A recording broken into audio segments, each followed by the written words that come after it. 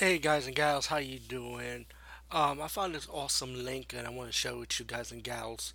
It's from letterboxd.com website, and a contributor put in a post about a best of list of Category 3 Hong Kong movies. And if you never have experience watching a Category 3 Hong Kong movie, and you want to do research on what movies you want to see, I say check this list out. I mean, there's more than what is shown here, but it's a lot to see what you see on the website.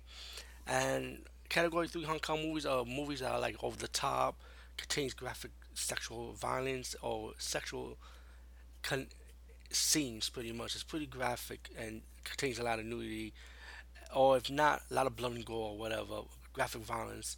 So Hong Kong rated like Hong Kong Category 3 level.